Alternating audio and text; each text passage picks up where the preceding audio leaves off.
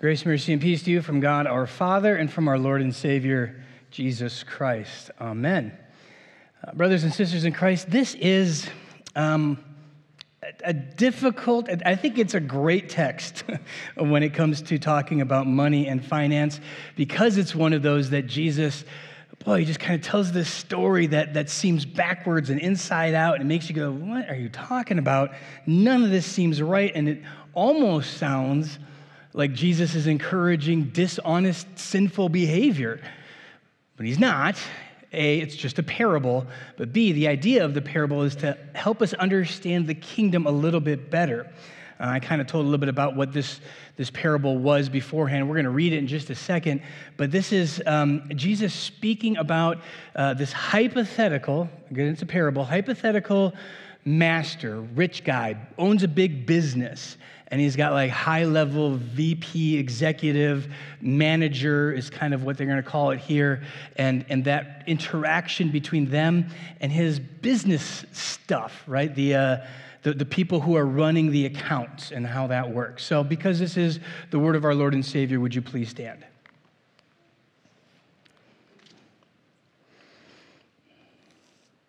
He, that is Jesus, also said to the disciples, "There was a rich man who had a manager, and charges were brought to him that this man was wasting his possessions.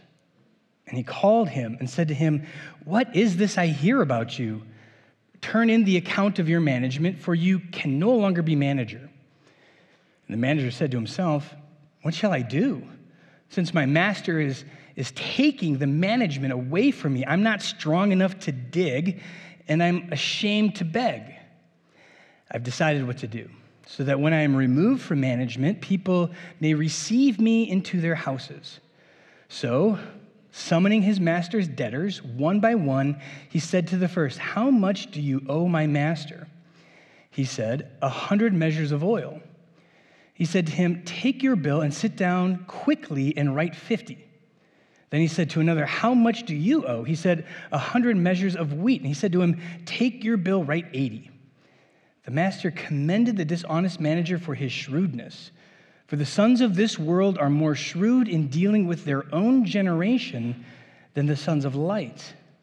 And I tell you, make friends for yourself by means of unrighteous wealth, so that when it fails, they may receive you into the eternal dwellings. One who is faithful in a very little is also faithful in much, and one who is dishonest in a very little is also dishonest in much. If then you have not been faithful in the unrighteous wealth, who will entrust to you true riches? And if you have not been faithful in that which is another's, who will give you what is your own? No servant can serve two masters, for either he will hate the one and love the other, or he will be devoted to the one and despise the other. You cannot serve God and money." This is the word of the Lord. You may be seated. Brothers and sisters in Christ, I told you.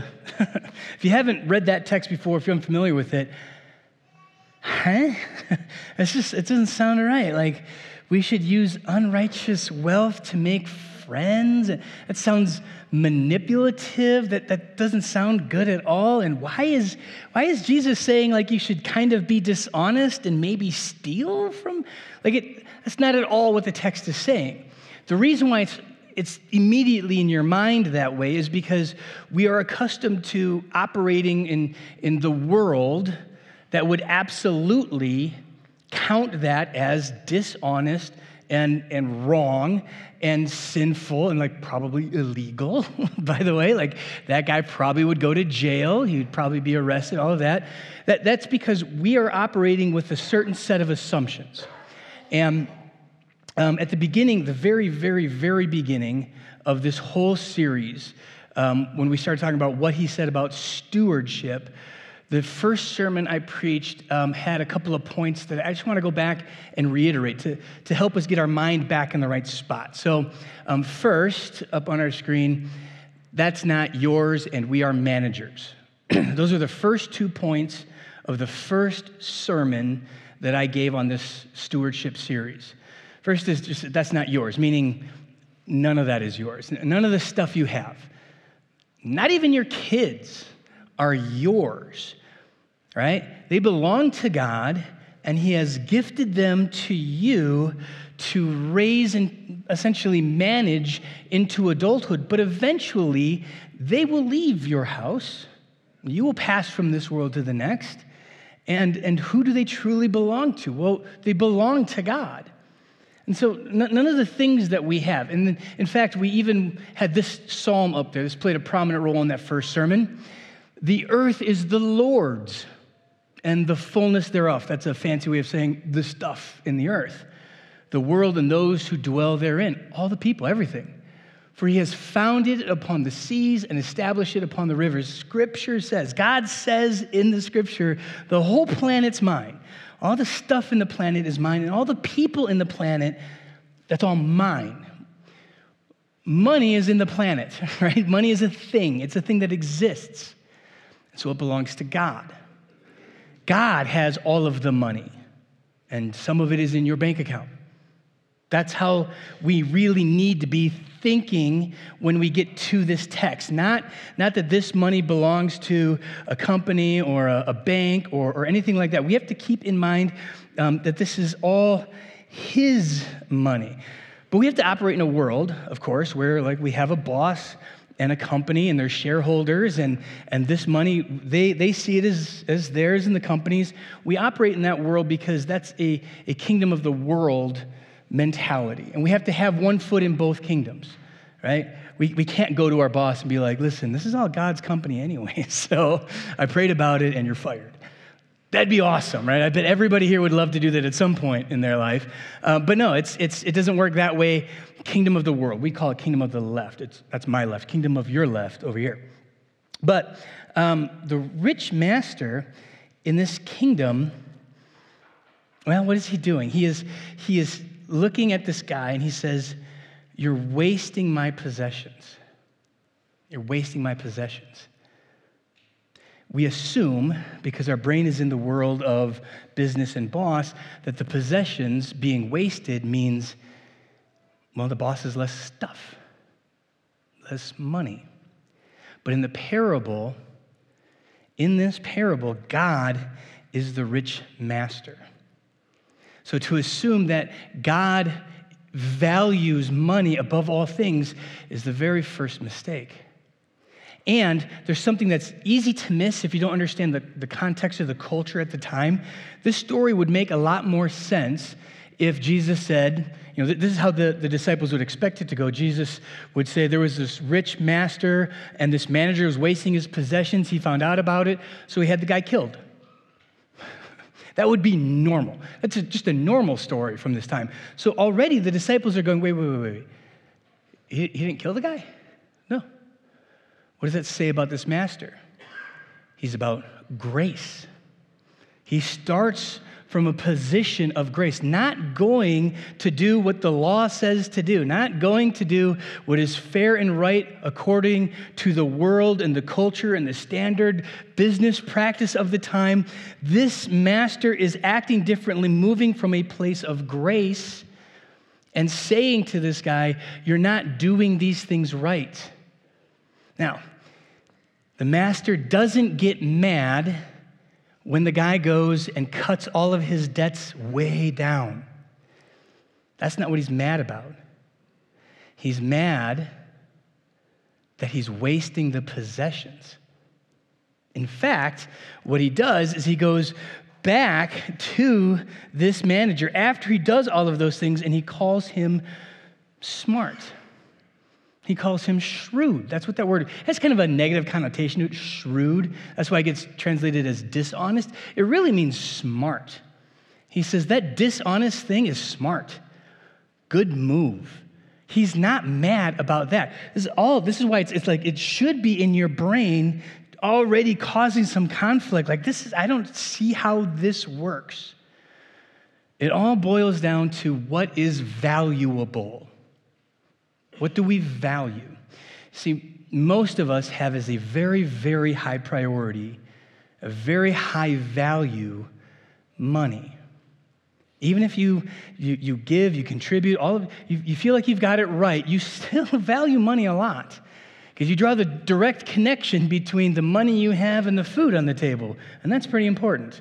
The money you have and the home you live in, shelter, so you don't die in the elements.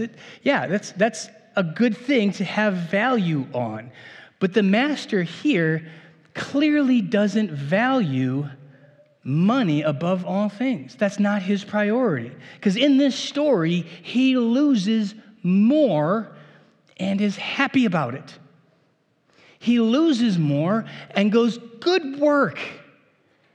Good job. You finally figured it out.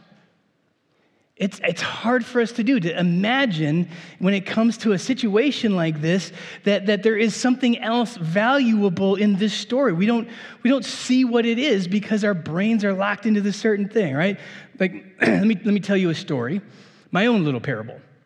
Try and help you get the idea of value in things. Well, there was this woman, right? And she was unconventionally smart and like unconventionally strong and powerful and articulate.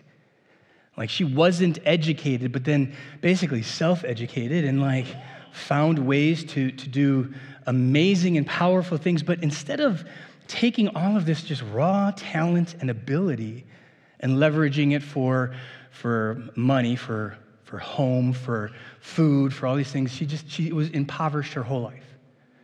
In fact, she was described by some at the end of her life as penniless and ill. Died from a disease, this is a long time ago, but still died from a disease that was treatable. And she just essentially had nothing, never was able to really own anything, never was really able to have property long term. She had and lost, and it was just this life of financial wreckage her whole life. And you might look at that and go, but she was so smart, so powerful, so articulate, so brave, so all of these things. She wasted all of that, right? Well, I'm talking about Harriet Tubman. Oh. Yeah, freed at least 70 slaves, played a huge role in not only in freeing slaves in the Civil War, but featured prominently in the civil rights movement posthumously. Was a big part of the women's suffrage movement, giving women the right to vote. I mean, to this day, she still, in a lot of ways, is inspiring and changing the lives of people of color and women. But she wasted her life because she didn't make money. She didn't have stuff.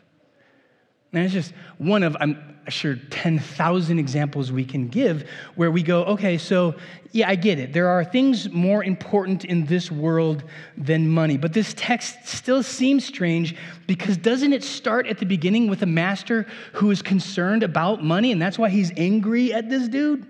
No. No, it's not. He's concerned, he's angry or disappointed that he's wasting his possessions, but it doesn't say what his definition of wasting is, right? What we need to know is what the master values. What does the master value? Well, what makes him happy? What does he say? Finally, this is from Luke chapter 16, verse 8, but it's the first part only. The master commended the dishonest manager for his shrewdness. There's not a great way to get this, like the force of this really good in English. This isn't bad. This is the ESV. It's more like the Lord said that dishonest thing was smart in a way that kind of goes, you're finally figuring out what I value. I didn't value the money. I didn't value the possessions. What does he commend him for? Building relationships. He finally figured it out. He looks at his manager and goes, you finally figured out that the people were more important than their debt. The people are more important than their debt. You are more important than the debt you owe to God in your sin. What does the master value? The man went to forgive. The man went to cancel debt. Now, it's not a one-to-one because he doesn't cancel all of the debt, right?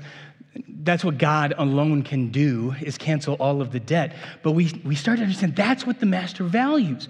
I get it. In this text, what Jesus is saying is, look, in this world, we would say that would be a smart thing to do. You're about to get fired and you go and you do all this stuff. I mean, it's super dishonest and it's evil and it's bad. But you see how even the bad, dishonest, sinful person of this world knows how important relationships are.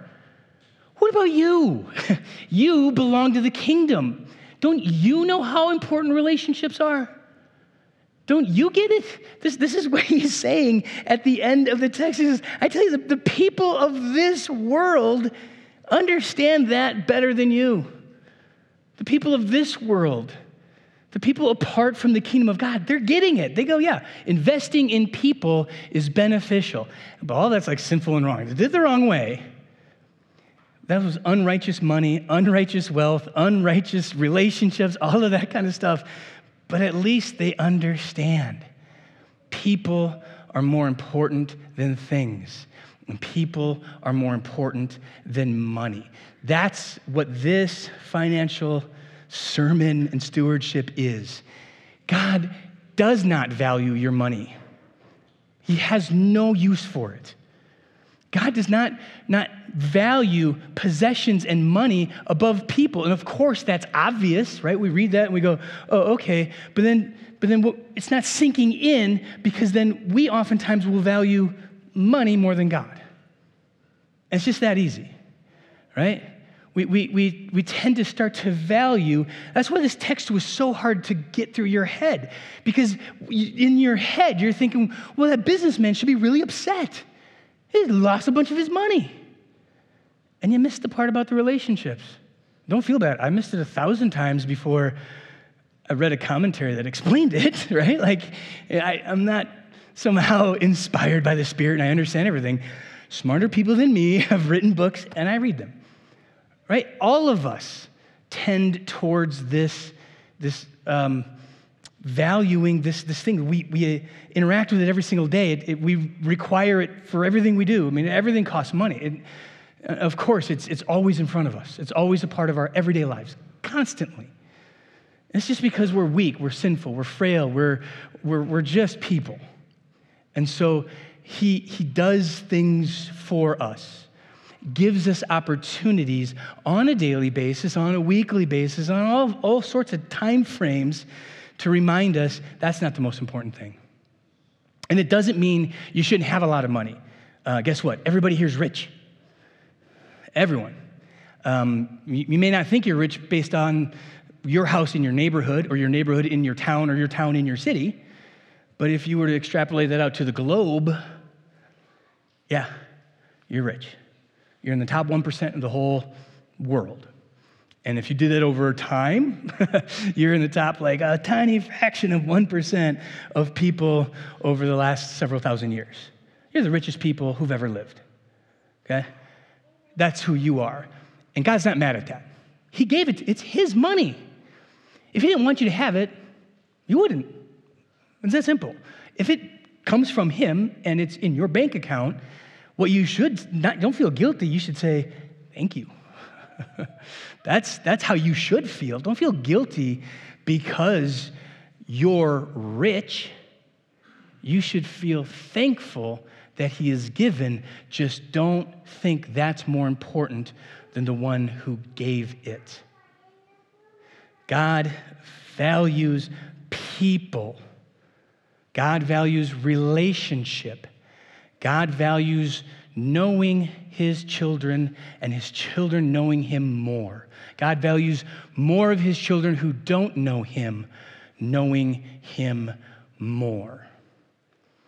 I'm trying to help understand where for decades now, this congregation has had this type of mindset when it goes into budget and money and finances and all of that. And I can show you, and I'm about to, how that works out for us. All right? Usually at this time of year, every year, I'm like, State of the church, it was supposed to be the weekend that it got snowed out. State of the church, we would like to, at this point in time, be, for our general offerings at on a month-to-month basis, low 90s, mid 90s. That's good for us, right? I haven't preached about money in years. I haven't had a stewardship series in a long time. I haven't really been hitting the offering. We just started passing the plate again. So maybe we're lower than we have been historically, but that would still be good to be in the high 80s or something like that. Our first picture that we have up here shows that we're at about 107% of our budgeted offerings. That's good. In case you were wondering, that's a good thing. Why? I don't know. It's not my job to know. I only know this place values people more than money, and then we have 107% in giving. Let's look at the next one. This is what we have on hand. That's good. I don't want to get too much into the details because I want to keep this more sermon than anything else. A church our size in a giving campaign and how much we've already spent on the ELC and all those things, this is really good. And if you want to know why and more detail, that's the town hall meeting in a couple of weeks. I'll dive into those details. But here's what I do want to say. That's really good until it's not, right? What is a waste of a possession for God?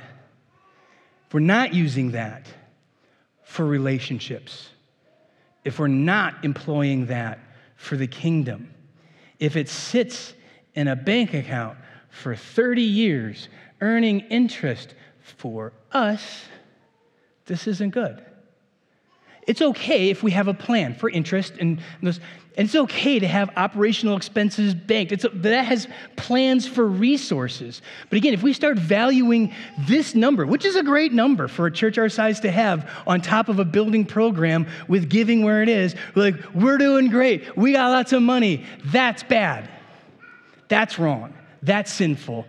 And that is the steward that gets killed, right? That's the church that dies. Obviously, we're a long ways from that. I'm not saying this close. I'm saying we don't go down the path of killing our church. We don't take one step down that path. We make plans for that which is given to us. And those plans will always value people and mission, the gospel, the church, all of those things above any personal look at us. Aren't we awesome? This feels good and safe. We have lots of money. That is the path towards death. Let's look at one more up here. I think I've got one more. Yeah. So we had a pledge of about $1 million to get through, many pledges to get to about $1 million for the ELC. We surpassed that. We forgave 26,000 of those pledges because people moved, people left, they moved to town, something like that. We're still $61,000 over, and we still have people who are giving to that because they haven't finished their pledges yet. This is good. I don't know if I have to keep telling you this. This is good. This is really good. This is, no churches tend to experience this. So you should know this is a unique thing. I'm not, I don't even know how to say what I'm about to say. I'm just going to say, this isn't like the golden bullet, everything is good, everything is fine. Other things happen. Costs went up since we budgeted, of course, because you guys may have noticed inflation.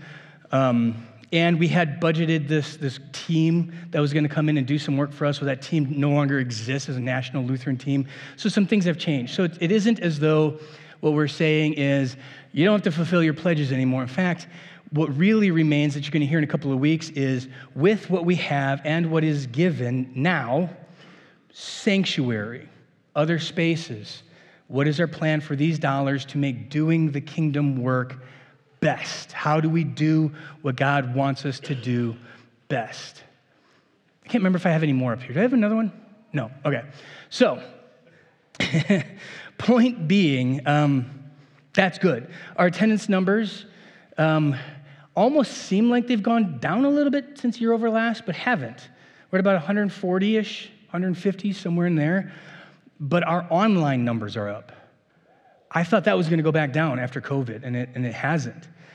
This means we are going to start having to figure out and change, what do we do? What is the plan for an online community? How do we stay connected? What are the next steps? It's just a challenge to figure out. What is God calling us towards? Because good, 20 to 30 people regularly online is bigger than most churches in America in person.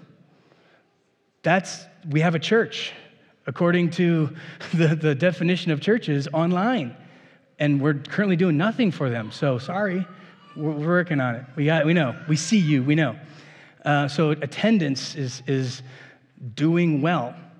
All things discipleship, the Bible studies, all of that. We're going to keep talking more about our build project. Even that is, I have to be careful on this because, again, going into detail later. And I was talking to one of the guys on the build team, trying to figure out, I want to say the right thing and I want to say it well and not accidentally lie. So I can't exactly say that we are ahead of schedule and under budget. I can say that we are ahead of the schedule we had. So it is. There's still more to go. Ahead of schedule. And it looks like we are probably not going to spend all of our contingency dollars. So if you think that's under budget, then it is. If you don't think that's under budget, then it isn't. I don't care. I don't want to mislead anybody. That is going fantastic. What is that going to mean? It's going to mean suddenly we have more space. We are doing more mission and ministry, more kingdom work. We ought to expect the Lord to bring to us and entrust to us more to do. And that maybe that's more people. Maybe that's just more work. I don't know what it is. My job isn't to tell him what to do. His job is to tell me what to do. But my job is also to tell you, we got to be ready for that. We got to be ready for that. We have to stay. I think we absolutely are. And all of this stuff is, again, I want to get this in the right context. I hate preaching on this stuff so much because I'm afraid it sounds like I'm bragging, like, look what I did. I didn't give all of that money. I didn't do any of this. This is you guys. And this is God working with you guys. And I, for some reason, have the privilege to stand up here and say it. But don't for a second think that I deserve any of this, or any credit for this, anything. And don't think that that's a humble brag. See what I mean? I hate this. I didn't do this. But this place is focused on what Jesus calls true riches. And I love that, right? True riches. In the text, he's just absolutely clear about it. One who is faithful in very little is also faithful in much. One who is dishonest in very little, going to be dishonest in much. If you have not been faithful in unrighteous wealth, who will entrust you to true riches? We're not working towards that. We're not on that path. We have that. True riches have been given to us. True riches are found in this place every time we receive the body and blood of our Lord and Savior for the forgiveness of sins. True riches are right there.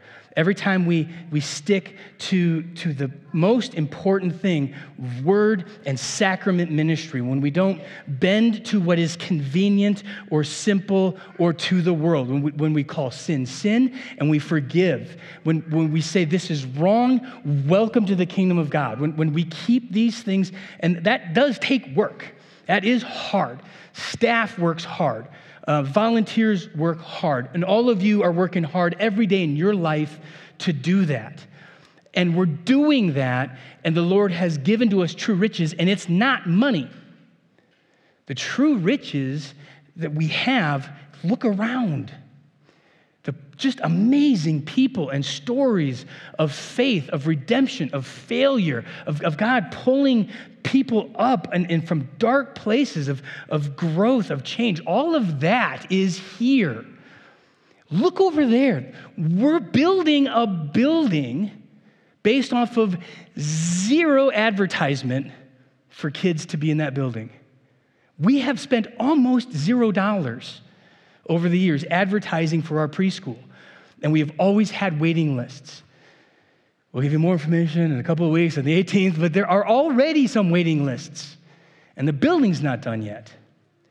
Those are true riches. God is giving us true riches every time somebody comes here and goes, I don't know if I'm on board with Christianity yet, but I can hang out here for a little bit. Or I don't know if I'm on board with Jesus yet, but I'll bring my kid to this school because they're safe here and they love my kid as much as God loves my kid. This is the place that we have the true riches that have nothing to do with the numbers of the state of the union, which is why it's so hard to preach this sermon, because I got to give you the numbers, but it's not what God is concerned about. The master does not value the numbers. The master does not value how many people are here. He values you. And man, does he value your neighbor and your coworkers and your family members who don't have a place like this, who don't have a relationship with the Lord. Money is not his priority, and it certainly isn't in his way. It might be in yours. It might not be. I don't know. Here's what I do know. There's one time, one place in all of Scripture where God says, bet. One place, one time where God says, oh yeah, bet. Test me in this. When the Bible says, do not test the Lord. Well, the Lord says one place in the Bible, test me. It's Malachi chapter 3, verse 10. And he says, test me in this. Bring the tithe and see how I pour out riches. Now, that does not mean bring the tithe and you'll be rich. Does not mean give to this church, you'll get a raise at work. That's prosperity gospel. That's garbage, right? What it means is the Lord says, bet. Bet on the Lord. Give to the Lord. See what happens, right? And it's not that you're going to be better off. You're going to have less money if you give to this church. Your bank account's going to be smaller if you give to this church. You're going to be more poor if you give to this church. Give so that what you see are relationships that are so much more valuable than your bank account. And then let me give you an example. I know there are people who have already pledged, contributed, and finished those pledges to the ELC. My family is one of them, right? Our pledge paled in comparison to many, but also there's some who haven't. And I'm not mad at that. Don't give if your heart's not in the right place. But I'll say the same thing the Lord said, bet.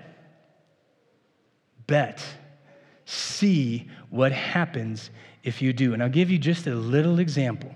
I know that when that thing is humming and cooking, and there are dozens and dozens of families and hundreds of kids who are growing, and their little worlds are changing, and lives are changing, and it's amazing, people in this congregation will say, wow, look at what the Lord is doing through us.